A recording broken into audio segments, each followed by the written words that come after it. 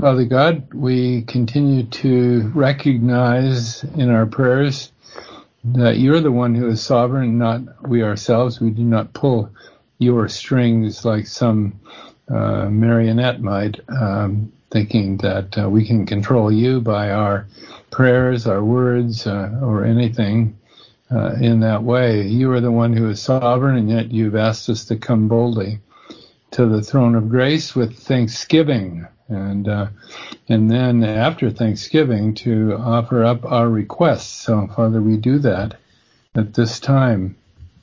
We're thanking you for all things. We're thanking you for managing the affairs of this world and our affairs.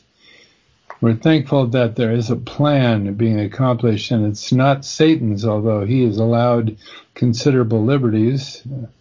We know that well. But, Father, we know that your plan will be accomplished in your way and in your time. Father, I am aware of many needs expressed here and others that we know about individually and personally, and we just would keep them all, Father, in mind. We're thankful that you continue to remind us of those individuals and their needs as time passes, and may we never forget them. One need that I just had brought to my mind was Tom and his wife Verna, who are on a cruise to Bermuda at this present time. Father, please keep them safe.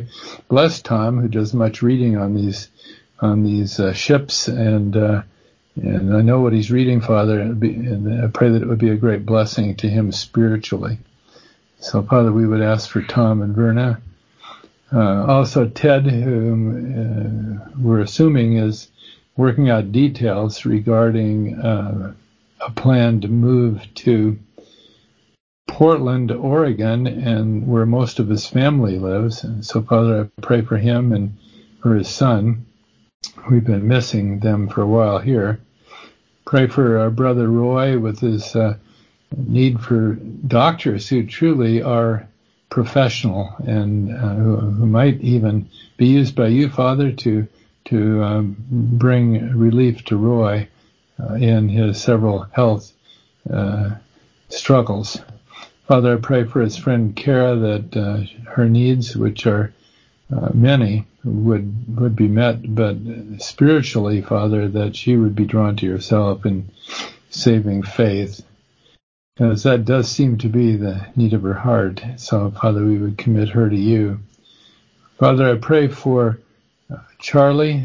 We're thankful, and we know that the treatments, I believe radiation treatments that he's been receiving, have been making a difference. Father, I just pray that would continue, and that he would regain the ability to swallow better as a result. And I pray that he and May would have special times together these days, as Charlie is set aside by this serious health issue. Pray for Linda's work, Father, that you'd continue to give her strength and endurance for that. We pray, Father, for the couple we met in Vermont. May they be taught your truth in this church environment where they have been fellowshipping. And I pray, Father, that they be drawn to yourself, and that your word of grace would reach unto them, and that they would be receiving it with gladness. Pray for Tim rowing in Boston today, for safety there, and also for safe travel as Charlie and Tim drive back home. And Father, we pray for our nation in such a turmoil, with an election coming up a little over 1 year away only, and with the sides being more clearly drawn here day by day. I pray, Father, that our nation would be delivered from the evil one and his influences. I pray that many would take a stand for truth. I pray, Father, that in our federal government and also in state and local, that you would raise up those who do care about true justice, and that they wouldn't be so easily led astray by lies and deceit, which is so common there in those high places, as it were. Places of power, places of money and privilege. Father, I just pray that you would overwhelm our leaders with a sense of your glory and your power and our place in this world that you created for us. Father, I pray for our president that you encourage him and those that stand with him, and that you give him great wisdom for these most difficult decisions that always need to be made. Father, I pray for our group now as we meet together and open your word and the word of truth here in Philippians. I pray that it would be special and a blessing for our hearts. And we would thank you, Father, in Christ's name. Amen. Amen. Mm.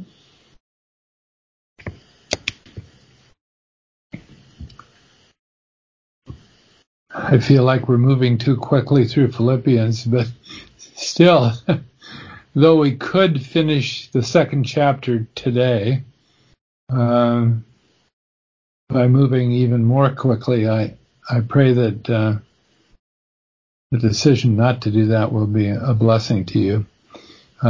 We will be finishing the second chapter, Lord willing, next time we meet. Well, Paul's letter to the Philippians has wonderful messages for us, doesn't it? It's very encouraging to see how God worked back there at that time and how he used a number of people in a very special way in the lives of believers then, and he still does, of course, because their examples loom large, as it were, examples of faith and examples of sacrifice that faith led them to. Remember the great exhortation there in chapter 2, verse 5. Let this mind be in you, which was also in Christ Jesus. And we saw what that led to as Paul used that then to underscore very practical instruction that he gives immediately later in verses 6 through 11. So the mind of Christ, or the mindset, the way of thinking of Christ, when he was still in heaven's glory, contemplating the Incarnation, that mode of thinking changes us when we willingly enter into it ourselves. And that's, of course, the whole point of this section of this letter. If we have the mind of Christ, we'll be strongly motivated to live as Paul outlined there. And today I'd like to continue with that. We'll go from verses 12 through 16 quickly, just as a review, and then we'll get on with verses following that.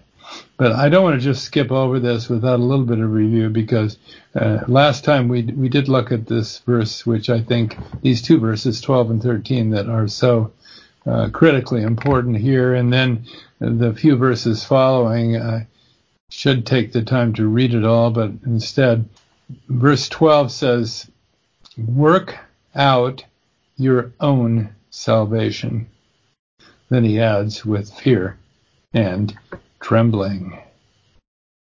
Many shy away from these words for different reasons, some because of the focus on works there, or so they might think, the focus on works, although he doesn't exactly state it that way, does he? But others shy away from it because of the words fear and trembling, as if somehow that's incompatible with resting in the Lord, with his joy and peace. It's not incompatible, of course. So Paul correctly exhorts the believers in Philippi to work it out. They possess it. Now the issue is, working it out, right? This salvation, this eternal salvation that, of course, is by grace, not works, and full of glory, right? All based on the finished work of our Lord Jesus Christ, the shedding of his blood, and then ultimately, after 3 days, the glorious resurrection from the dead, right? And what he's really saying is that if we only could understand the magnitude of our salvation, we would, with fear and trembling, be in awe, really, of what? Of what the next verse says. For it is God which worketh in you, both to will and to do of his good pleasure. And so that changes everything in our lives. The murmurings and disputings of two women in particular that are singled out here in this letter will just disappear into the background as those believers become blameless, harmless, he says, verse 15, without rebuke, the sons of God, living in the midst of a crooked and perverse nation and shining as lights, while holding forth the word of life, holding forth the word of life. What a blessing. So that's how salvation works, and how that is brought forth as God works in us, both to will and to do. I mean, think of that. The desire to live in newness of life and to bear fruit comes from God. It doesn't come from anywhere else. It comes from God. We've been given new natures at the point of salvation, right? That new nature is a source of desires. The old nature is a source of desires too, but they're not good. But the new nature is a source of desires that are godly, right? And so he says, it is God that works in you to will, okay, that's the desiring of the new nature, and to do, that's the performing of that which is according to his good pleasure. So that's really wonderful indeed there. And that we can be part of what God is doing then, and the way to do it, he says, focuses on, it's not limited to, but it focuses on the word of life, as verse 16 says. And Paul is thinking ahead when he makes this exhortation. He's thinking ahead. Remember, his whole life is focused on the glory of God, so he's thinking ahead to what he calls here the day of Christ, right? He says, that I may rejoice. So he says to the Philippians, oh, may this be true for you as it has been for me. And if it is true for you, then I will rejoice in the day of Christ, that I had not run in vain, neither labored in vain. With you, Philippians, in other words, that you have borne fruit. That's his great desire. This fruit is not good works as social justice is defining it, or liberal Christianity or something like that, right? It's something entirely different. It's the life which is on the heavenly plane manifested here in this world. Okay, so this is what happens when our minds are transformed and we have the mind of Christ in all things. And that enables our light to shine, and our lives then reflect the very, very grace of God and the fullness found there, right? Okay, so let's go ahead. We're now moving ahead in verses 17 through 24. First of all, our rejoicing together is always appropriate. That's verses 17 and 18. But our joy on this earth is often challenged. That's verse 19. Timothy's example of self-sacrifice is to be ours also, verses 20 through 22. And then, take every opportunity for fellowship with the brethren, verses 23 and 24. So that's, I think, what Paul is writing here and the main themes of what he writes. So let's start out there with our rejoicing together is always appropriate. Notice there's a strong focus here on believers being together, not all isolated somewhere, but getting together, being together, taking every opportunity, in other words. And that means sacrifice. You can't take opportunities to be together with those of like precious faith unless you sacrifice other things. Okay, so that's what we find to start with here. And so reading verses 17 and 18 then, Patty, would you please read that for us? Yea, and if I be offered upon the sacrifice and service of your faith, I joy and rejoice with you all. For the same cause also do ye joy and rejoice with me. Thank you. So what was Paul's expectation and hope? Well, you remember from chapter 1, verse 20, his hope was that Christ would be magnified in his body, whether it be by life or by death. Okay, so Paul isn't sure how all will develop for him in Rome.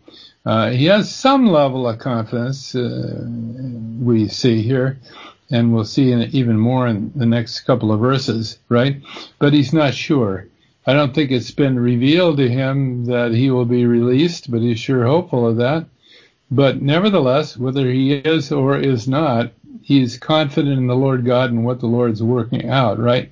And also, he is confident about something else. He's confident about how the Philippian believers will respond to this letter. It says here, if I be offered upon the sacrifice and service of your faith, I joy and rejoice with you all.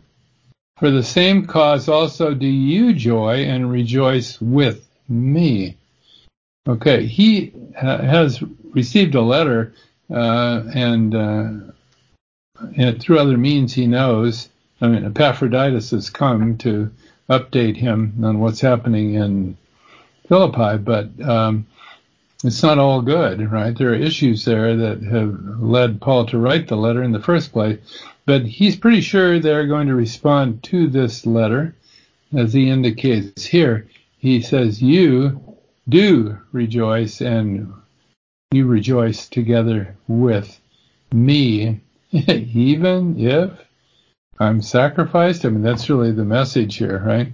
So Paul's expecting that this letter to them will be met with a very positive response, that his example, in other words, will be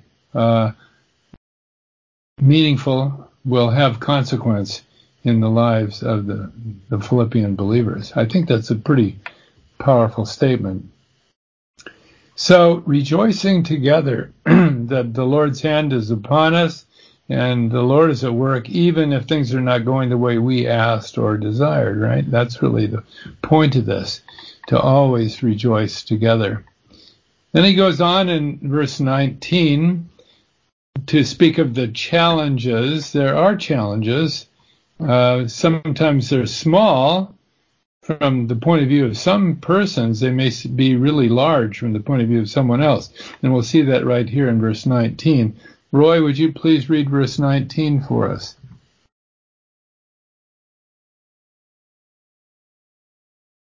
But I trust in the Lord Jesus to send Timothy shortly unto you, that I also may be of good comfort when I know your state. Okay, now, I said that our joys on this earth are often challenged. Well, you may not even see that there in that verse, but it is there. Timothy was a great benefit to Paul when he was imprisoned in Rome. He is now planning on sending Timothy back to Philippi. And the loss to Paul of that is very great. I don't think we can even imagine how great it is going to be. And yet Paul is willing to send him to Philippi. But he's going to hold off, as we're going to see here. He's not going to send them immediately. So there's going to be challenges to joy, and this is all wrapped up in Paul's circumstance there. He doesn't know how he's going to be judged by Caesar, okay? He doesn't know how the Roman courts will respond. He's been waiting some time, it seems, right? There have been delays there in that all being accomplished. And so all of that's happening here. Also, he wants to know how they will respond to this letter, right? And so he says that I also may be of good comfort when I know your state. So he wants to know, he wants Timothy to find out and get back to him as to how this letter is going to be received. Now, these things might seem like really small things to you. Like, how can this even be important? Well, they didn't have instant messaging. They didn't have phones. They didn't have email. They didn't have any of these things. It took months and months to travel from one place to another. I mean, imagine if you're praying for some group of believers that you dearly love, you know there are great issues and challenges, right? And you're praying for them often throughout the day and thinking about how it might be 6 months or a year before you even learn anything further, right? And the sorrow that may be building in your heart over all of that. So the challenges to our joys are many, and many times we don't even understand how others are experiencing those challenges. But you see, all that's hidden here in just a few words, as Paul writes this way. Now, how much concern did Paul have for the church in Philippi? Well, how much concern did he have for the believers in general? He writes about that in 2 Corinthians 11. I want to just read 2 verses because of the way he writes this. It gets so much to the point. And when you hear how Paul's heart has reached out to other believers, it's an example for us, right? Does our heart reach out to other believers this way also, or is it so limited, perhaps? So Paul writes this in 2 Corinthians chapter 11, verse 27. He says, in weariness and painfulness, in watchings often, in watchings in prayer, right? In hunger and thirst, in fastings often, in cold and nakedness. Beside those things that are without, that which cometh upon me daily, the care of all the churches. That which cometh upon me daily, the care of all the churches, right? That was Paul's life desire, that the churches, that the members, that the believers, the body of Christ would be built up and strengthened and learn to rejoice because of their eternal perspective, their eternal hope. So Paul's joy was mingled with sorrows and many burdens, but nevertheless, the joy of the Lord must dominate. Otherwise, we're off track, right, and missing out on what the Lord has for us. Now, he goes on here now, and now he's going to say more about Timothy. So he wants to send Timothy, but what about Timothy? And it's right here where we learn as much about Timothy as we could learn anywhere in these letters that Paul has written. In fact, what we learn right here is something about Timothy you can't really learn anywhere else, perhaps. But let's read about that. Linda, would you please read for us Philippians chapter 2, verses 20, 21, and 22. For I have no man like-minded who will naturally care for your state. For all seek their own, not the things that are Jesus Christ. But ye know the proof of him that, as a son with the Father, he has served with me in the gospel. Okay, thank you, Linda. Well, you might think that this is simply hyperbole. In other words, sometimes things are overstated in order to make a point. I mean, Paul is not a lawyer. He's not before the judge trying to defend his friend, right? This is a letter to people who actually know Timothy probably better than anyone in the world knows him. Maybe better than Paul knows him, because for some time Timothy has been ministering to the Philippians. He's left there and he's come, it seems, to Rome. So the Philippians know Timothy. And keep that in mind when you read these words. He says, I have no man like-minded, well, like-minded meaning like-minded like himself. Okay, I think is what he's saying. They know Paul's concern for them. He's been writing about it a lot, and he's the one who founded the church and taught them up in the truth of God, right? And grace. So they know Paul. But he says, I have no man like-minded who will naturally care for your state. So many might say they care. They might even act like it, right? But they may not truly care with a spiritual care that's of God, right? So he says here in verse 21, for all seek their own, not the things which are Jesus Christ. I think the implication is that there are false teachers about that have caused problems, okay?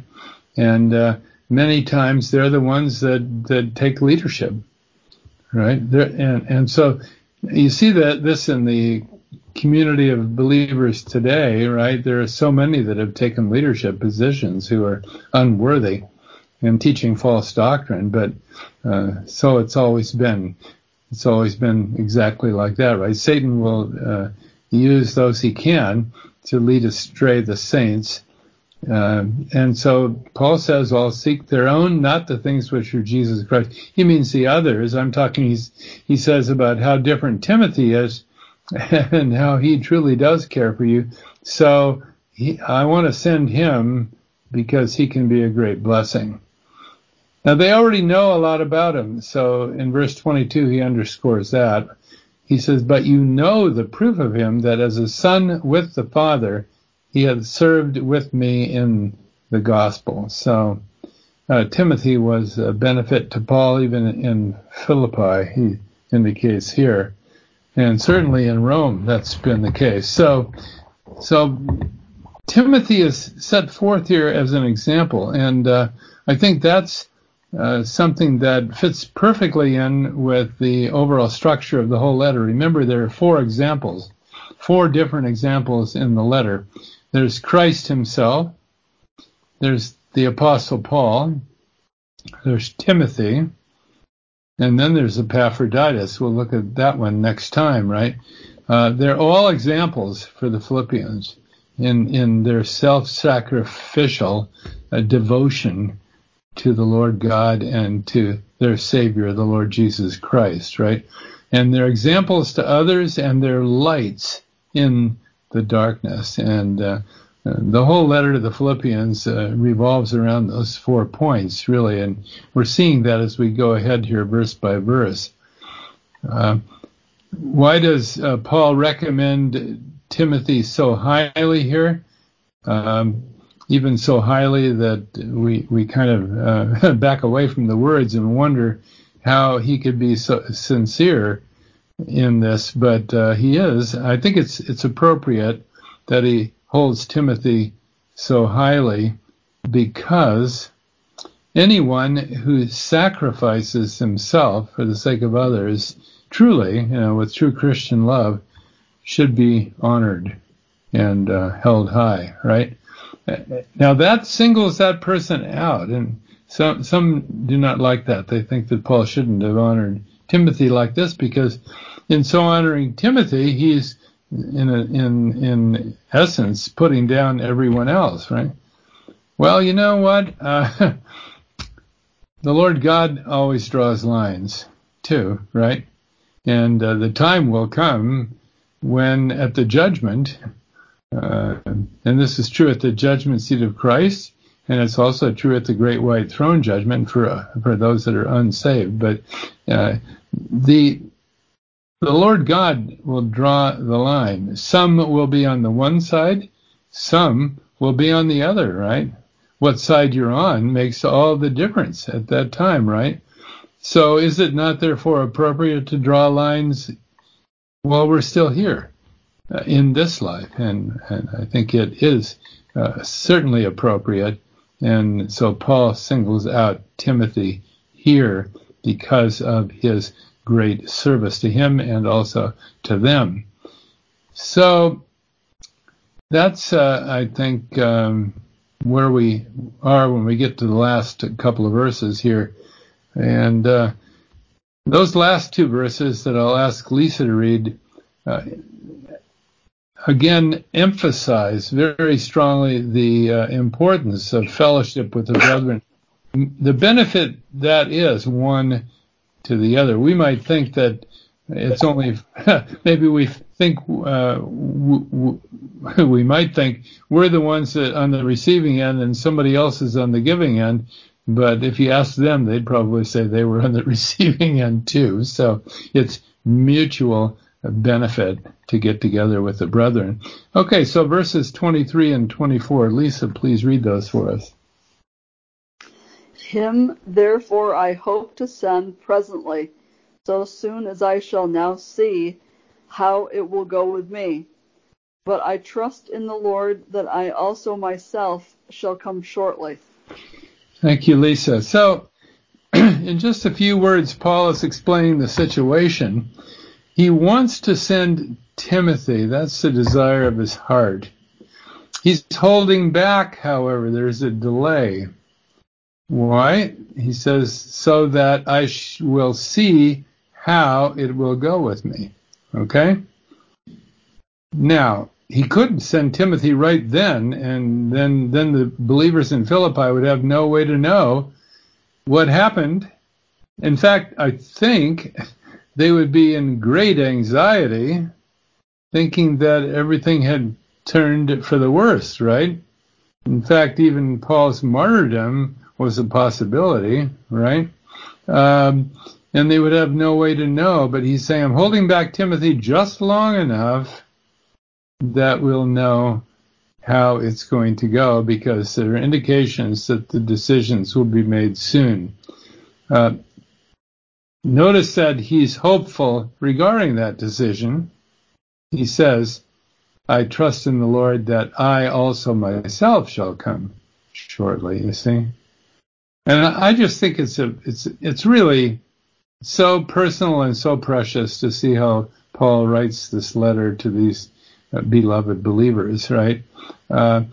In so few words, there's so much power, and it's the power of God and it's the power of grace being communicated here. The value of personal fellowship is really great. That's what he's saying. And the Lord provides the one for the other in the body of Christ, that we might be a blessing one to another. And that's certainly a major theme in Paul's letters, and it's a major theme here. Well, that Paul was so confident might surprise us. And we don't know if there was a quick decision. We don't know if Paul was right or not, and we don't know how long it took for him to actually send Timothy. But in any case, his confidence is communicated through these words in a special way. And I think that the level of his confidence, not in Rome, not in Roman authorities, but in the Lord God, is what should be communicated here to us today, right? You remember back in chapter 1, these words were written, chapter 1. Remember now, this is a letter, right? When they had this letter read to them, 1 minute later, just before, 1 minute before, the words we just read were these other words read. So this is very much on their minds. Philippians chapter 1, verse 19.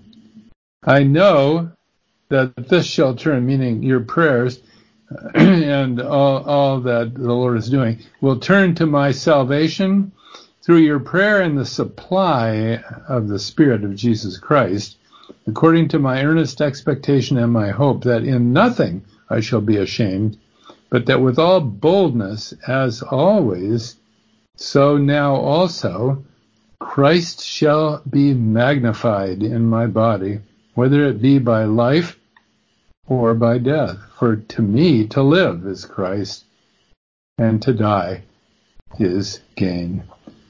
What an amazing level of confidence Paul had. Well, how does that relate to us? Do we have that level of confidence that the Lord's hand is so powerfully upon us? I mean, we often feel sidelined, right? Cut off, separate, alone. I'm thinking of the work of the Lord, right? I mean, you may not feel alone in certain respects, but you may have considerable sorrow over the lack of fellowship, for example, the lack of true fellowship, and many of us suffer that concern and suffer in that way every day, right? The truth of God cuts both ways, right? If you live godly in Christ Jesus, you'll suffer persecution, right? Those that you thought were friends will be no longer. Those that you thought were were dear to you may find themselves separating, and you feel left behind, right? And wondering, what is the Lord doing here, right? Why are we not surrounded by those that love the Lord, right? It seems like that should be what God would want to accomplish, and yet we find just the opposite often, right? So Paul's level of confidence, his hope in the work of God in his own life personally is so great here. He's in prison. Think about it. In this case, it's house arrest, but still, could be worse. It will be worse eventually when he's actually in the Capitoline prison there just before his martyrdom, right? But he is bound with a chain, right? Imagine being bound to a guard, perhaps a centurion even, I don't know. But imagine being bound 4 feet from one all the time, right? And yet that's the circumstance where Paul rejoices, right, in the Lord and writes such wonderful things as we're reading here.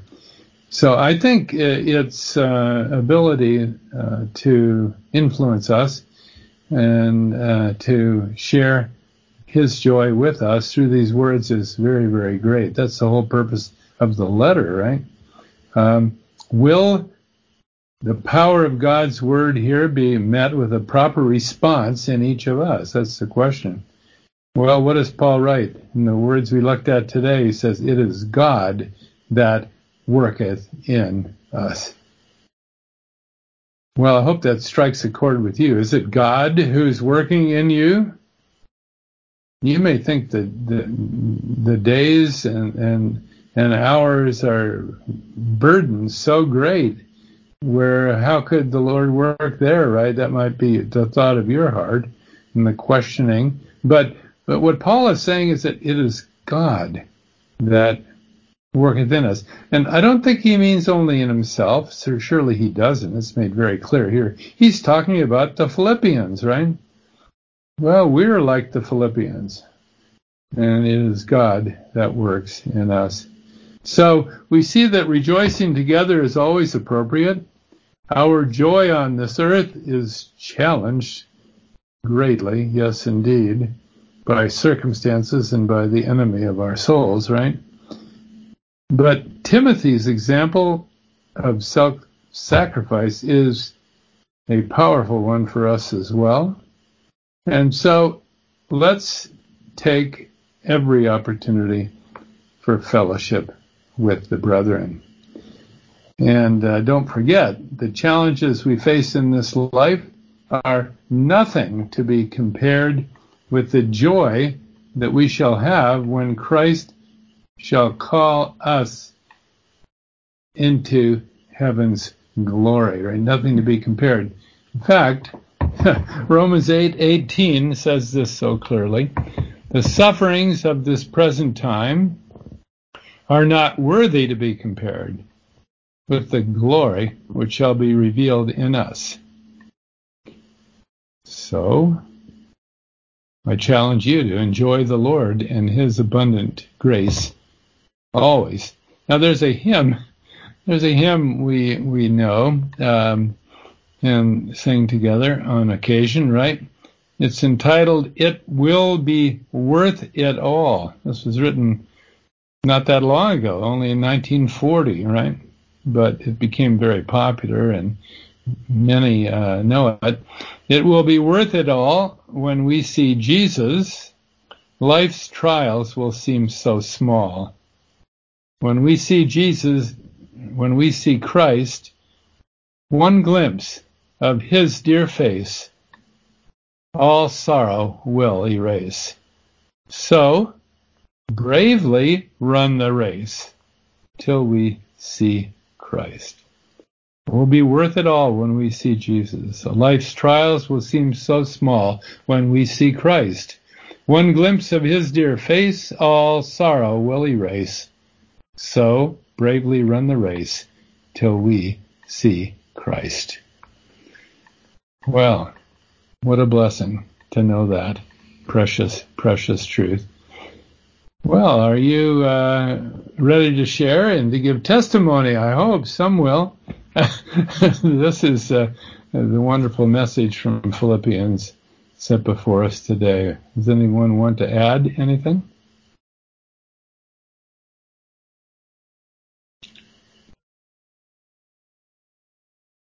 Patty put up her hand. I can see her hand. Well, I think it's just important to always remember that Satan, God's enemy, and his many demons throughout the earth and the population, they want to rob us of our joy.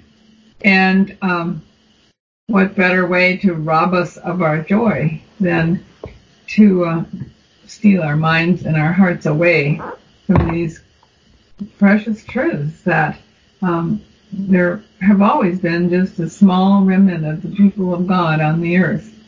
But we can rejoice together and encourage one another. And one day there will be a great rejoicing in the very presence of God Himself. So I'm very encouraged as I read these words and think about the circumstances of the Apostle Paul and these believers and those who served with him at great personal sacrifice, like Timothy. Amen. I'm glad you mentioned that. I was going to mention the same thing, but forgot. But you remembered, and that's how the enemy wants to steal away our joy. Mm-hmm. And when he succeeds in that, the power of God is not communicated through us, right?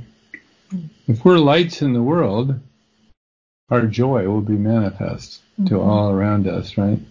And that it's our joy in Christ. Mm-hmm. Okay, very important. I was going to say, I always seem to lose much of my joy when my faith starts to falter. Mm-hmm. Yes. Yes. Mm-hmm. Yes, exactly. As faith grows weak, then I'm not, the joy goes with it. Right. It does, doesn't it? Right. Yeah, it's all based on our faith, yes. And of course that means that our hope is real, and it's what's motivating us, right? Mm-hmm. Okay, any other comments before we close today in prayer? Okay. Let's go to the Lord. Father God, we do rejoice. We know not what the future will bring. Paul didn't really know either, but he was confident nevertheless. And Father, we are confident because we know your good hand always rests upon us. So, Father, may these words be an encouragement today and may we be lights holding forth the word of truth. May our faith not falter, but be strengthened. May our words be pure and our love real. And Father, we would thank you in Christ's name, and amen, amen, amen.